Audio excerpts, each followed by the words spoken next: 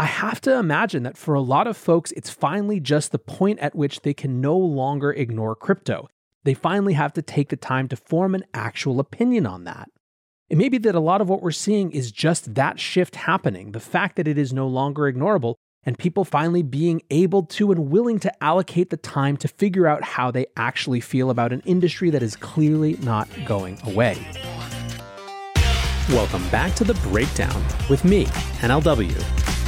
It's a daily podcast on macro, Bitcoin, and the big picture power shifts remaking our world. The Breakdown is sponsored by NYDIG and produced and distributed by CoinDesk. What's going on, guys? It is Thursday, December 9th, and today we are talking about why yesterday's hearing in Congress was crypto's most positive interaction with the US government ever. And as you might be able to guess, the title sort of says it all. I tweeted something much to the same effect yesterday, and I really believe it. I have been watching these hearings for years, and the tone is always mostly antagonistic or disinterested or grandstanding and just trying to weave these issues into someone's personal political talking points or what have you. I think yesterday represented a fundamental tone shift, and what I'm going to do is go through some of the themes that came out to try to convey that. Now, first, the setup. Yesterday's hearing was called Digital Assets and the Future of Finance: Understanding the Challenges and Benefits of Financial Innovation in the United States. The crypto industry was represented by Jeremy Allaire, the co-founder, chairman, and CEO of Circle, which of course as part of the Center Consortium issues USDC, the stablecoin; Samuel Bankman-Fried, the founder and CEO of FTX, which is of course a company that I do marketing work with, for full disclosure; Brian P. Brooks, the CEO of the Bitfury Group, also the former general counsel at Coinbase, also the former acting comptroller of the currency for the United States government, and also the former CEO of Binance US, so obviously someone who spans both the public and private sector as it relates to crypto. We also had Charles Cascarilla, the CEO and co-founder of Paxos, which issues a stablecoin; Danelle Dixon, who's the CEO and executive director of the Stellar Development Foundation; and Alessia Haas, who is the CFO of Coinbase Global and the CEO of Coinbase Inc. Now, like I said, giving a sense of what hearings have been in the past, it has often been a real assault on the representatives. Part of this is that Congress really only started holding hearings about crypto after Mark Zuckerberg and Facebook decided to get in the game with their Libra project, and so we were coming out of the gate in a contentious position. But as I mentioned, this one felt really different, and that is the first theme that I want to describe, which was the vibe check and just the fundamental shift in how these different actors were interacting with one another. Jake Chervinsky from the Blockchain Association tweeted, "This House Financial Services Committee hearing has been overwhelmingly positive so far. I'm shocked. The members are well informed and asking great questions, recognizing crypto's innovative potential and focusing their concerns on real issues like fraud. What's even happening right now? I didn't expect this." Later, he followed it up and said, "Today's HFSC hearing was the most positive, constructive, and bipartisan public event on crypto I've seen in Congress ever. I mean that literally. It's a testament to the effectiveness of industry and community engagement in DC in recent months. We've made shockingly big progress." Vance Spencer from Framework Ventures said, "This is the first positive public hearing on crypto that I can remember. Congress seems to have done their homework. Industry seems prepared and synchronized. Still not sure what Stellar is doing there. Very bullish. Could be the start of a trend." Ron Hammond, also from the Blockchain Association, said, "As someone who has been involved in every crypto hearing as a Hill staffer, and now with the Blockchain Association, I can without a doubt say that was the best bipartisan hearing on crypto to date. The Democrats especially were well educated and asked pointed questions. Great work, all." Now, what about the folks who are testifying? Well, FTX Sam said, "A huge thanks to Chair Maxine Waters, Ranking Member Patrick McHenry, and the whole House Financial Services Committee for having us today to talk about the future of digital assets. The meeting was productive, and I'm really grateful for the engagement and thoughts from policymakers. I came in expecting some hostility and grandstanding, but instead found the discussion to be by and large productive and helpful. I'm excited to keep engaging with lawmakers and regulators to refine the regulatory landscape." Jeremy Allaire from Circle echoed these themes in an excerpt that I'm going to read of his thread, saying, "The level of engagement was high and members were taking this very seriously. Very thoughtful questions on so many issues from so many members across the aisle. There was a real commitment to engaging and understanding. I'm more encouraged than I've ever been about Congress engaging on crypto, and there seems to be a genuine desire to consider and address many of the critical issues, not just a rush to judgment." Now, an even more optimistic and in some ways real take comes from Loomdart, who tweeted, The best part about crypto is how everyone is stuck in this we're going to have to defend crypto again mindset, even though it's insanely clear we have won and everyone is starting to understand how fucking dope it is. It's so beautiful. Now, I think it's worth pausing at this point and asking why this shift in tone has happened. One possibility is lobbying is working. This is what Jake Cherpinsky started. Especially since this summer after the infrastructure bill fight, there has been massively more engagement in Washington, D.C. from the crypto industry, and perhaps that is actually working to put this on the radar of more politicians as something that they should engage with, and then something that they have allies and people who are willing to take the time to help educate them on. Second, it could be that politicians have a sense that the political tides are shifting. Crypto is on a relentlessly marching mainstreaming path. Every month and year that goes on, more and more people come into the space. This year, we've seen multiple doors that people could walk through to get in, from the inflation trade and Bitcoin to NFTs and new types of digital ownership. Now, this is particularly true among younger constituencies, people who are thinking about their future and who want growth opportunities, who want new industries to emerge that can accommodate them. It could be that part of why politicians are looking at this differently now is that they feel this shift happening and they want to appeal to these constituencies. Third, I think it's worth noting how weirdly and increasingly bipartisan crypto is. Republicans are all over it from a free market perspective, from an innovation perspective, from a small government perspective. But Democrats are starting, and I think this is so important, to vibe the power of the no gatekeeper thing.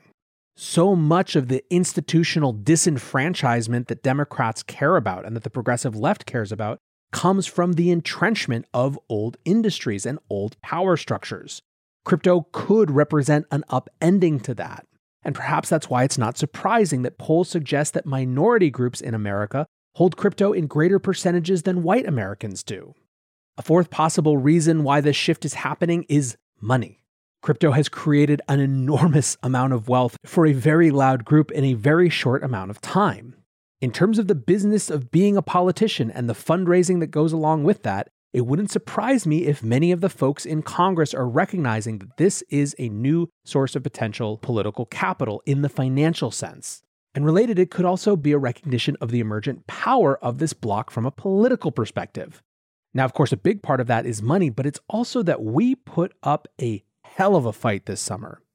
We stopped the infrastructure bill for weeks from going on, and from all reports in DC, insiders could not believe that this industry was the thing holding up this landmark must-pass legislation. The people who decided to railroad that provision in at the last minute seriously underestimated the ability of this industry to be loud and organized in its loudness, and I don't think that's a mistake that people are going to make again. A final reason why this shift might be happening now is honestly just time.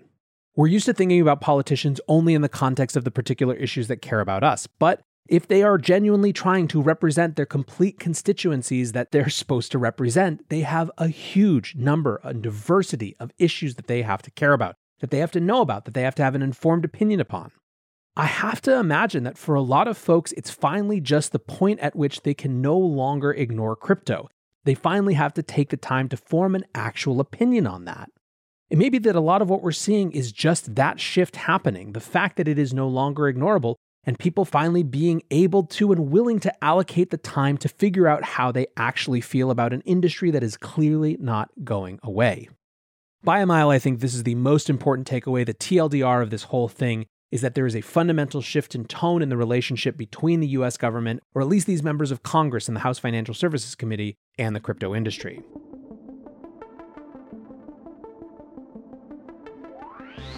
NYDIG sponsors this podcast, and they're helping CFOs, traders, and risk managers safely and securely integrate Bitcoin into their operations. Learn more about what NYDIG does and how they do it at NYDIG.com/NLW. That's NYDIG.com/NLW. Let's talk about a couple more themes. One that really rang loudly was the discussion of the hegemony of the US dollar. Now, in many ways, this is an inevitable follow-through of the Libra conversation. Part of why Libra was such a touch point is that all of a sudden the idea of Facebook doing a digital dollar, or even worse, a digital basket currency that didn't even hold up the supremacy of the dollar, is that Facebook had billions of monthly active users that it could instantly push this to. There was a threat, in other words, to not only monetary sovereignty in the US, but in the case of the US, the status of the dollar as the world's reserve currency. The crypto industry is now clearly turning this narrative on its head. Brian Brooks hammered this point home, saying, "I've said for a long time that the secular reduction of dollar holdings as a percentage of central bank holdings is alarming. What that tells me is that in the future, with the rise of China and other major economies, the US dollar can't take its primacy for granted. We need to start thinking about competing on utility, on features, not just based on a post-World War II monetary system that we could take for granted for the last 2 generations." One of the best places that this came up was in the exchange we're about to listen to between Democrat Richie Torres and Paxos Charles Cascarilla. Basically, it shows how Torres had gone through a conversion process of at first thinking that stablecoins represented a threat to US dollar dominance, but in fact, maybe it was exactly the opposite. And one of my concerns about crypto is that it would present a challenge to the supremacy of the US dollar as the world's reserve currency. But what I have found striking is that the leading stablecoin issuers have actually chosen to peg their stablecoins to the dollar, which strikes me as a vote of confidence that reinforces rather than challenges the status of the dollar as the world's reserve currency. So what are your thoughts on the relationship between the dollar and the crypto? Is it as contradictory as many have feared, or could it be actually complementary? I'll answer that. I actually don't think that it's contradictory at all. What people want is a U.S. dollar bank account. Everywhere in the world, people want to be able to have U.S. dollars. And actually, that's the hardest thing to get. And crypto is a tool for a lot of different things, including bringing communities together. But what people want in order for their everyday spending, it's dollars. If you're in Argentina, you want dollars. If you're somebody anywhere in the world, you want to have access to dollars. And that's the hardest thing to get access to right now. And that's why tokenized dollars is so valuable, because you don't need to have a bank account, yet you can have access to the dollar-based system. And a very, very important tool for inclusion. There was a lot of this type of discussion throughout the session. This point that USD stablecoins were actually to the benefit of the US dollar, that they represented the next generation of US dollar dominance. Jeremy Allaire from Circle also made a point that I've made many times on this show. And that point is that if you look at the central bank digital currency arms race as only competing on the vector of whose central bank is farther in terms of developing a digital currency, then China is blowing everyone else out of the water. The digital yuan has done numerous multi-million-dollar tests and is actively being used in certain contexts around the country. However, instead, if you just focus on which currencies are most denominated in used stablecoins, then it is a very different story. Here's how Jeremy put it. The US and the US dollar is winning the digital currency space race today. Dollar stablecoins are doing trillions of dollars of transactions. The experimental beta of a Chinese yuan, which is government-controlled in China, has done 10 billion in transactions. This has the potential to grow at a very significant speed around the world and would benefit the US dollar, US businesses, and households. The primacy of this infrastructure and development of this infrastructure is a strategical national security and national economic priority for the US, and we need to get going on it right now. I believe that this being a new narrative is hugely significant. Another theme that I saw a lot was just a sense of a shift, moving from defensive to offensive. And this one was subtle, but let me try to describe. A defensive posture would have been, here's why stablecoins aren't going to hurt the US dollar. An offensive posture is what I was just describing, why stablecoins reinforce dollar dominance. A defensive posture would have been why we shouldn't just have banks be the only companies allowed to issue stablecoins. An offensive posture was something like Jeremy Allaire's quote when he said, well-designed stablecoins are safer than bank deposits. With bank deposits, you're taking a risk on the lending book of the underlying bank. You have run risk, you have default risk of deposits, and loans that might sit in a bank. A full reserve form of money, which is what a dollar digital currency such as USDC represents, is actually a safer form, not just to store value, but as a transactional medium as well. A defensive posture would have been something like, crypto isn't so risky, look at the great risk engines we've built. To an offensive posture, which is having markets open 24/7 is actually much less risky than our current system, where risk accumulates in those off hours. I think this shift is really powerful and really important because it's going to help us get all on board on the right debates. Another theme, this was a coming out party for Web3. And here's why I think you shouldn't dismiss that rebranding of crypto to Web3 in many ways, which is kind of what was starting to happen yesterday. First of all, the Web3 moniker positions this industry in opposition to big tech, which is both smart politically and also literally true. The way that these systems are being designed is with the examples and the capture and the intermediaries of Web2 in mind and trying to run in the opposite direction. But in terms of that smart politically, I was actually concerned at the beginning of the hearing because Maxine Waters used her full 5 minutes as the first questioner on the day to grill Charles Cascarilla from Paxos about his company's association with a Facebook Novi pilot doing remittances from Guatemala. Facebook, big tech are poison politically right now, for both some good, but also a lot of political reasons, but ultimately it doesn't matter. The reality is painting something in opposition to big tech is a good move at this moment. Second, and this sounds stupid, but why a rebrand isn't bad, Web3 as an idea makes one of the most important things clear, which is inevitability. 3 comes after 2, and if you've learned anything about technology, you know that there's always something next. Now, in terms of how this actually showed up, it showed up in questions about things like different types of network ownership structures. Ranking member Patrick McHenry actually chose to use his time to do a little bit of a 101 style lesson on how Web3 is organized structurally differently than Web 2. Now, I will say there were also a few lowlights on the day. I didn't love the media's framing of this. It painted it as way more divisive than it was, grabbing one of the few loud moments. Also, one of the framings I saw in many popular media outlets was that this was just the CEOs of crypto companies telling Congress that they wanted to be regulated exactly as they saw fit. That, of course, is not what was going on. First of all, the crypto industry has long had a sense that it should self-regulate and that it should have a proactive hand in advocating for what it sees as correct. That just feels imperative when there is so much new here. These companies are not just companies, but subject matter experts on something almost entirely new.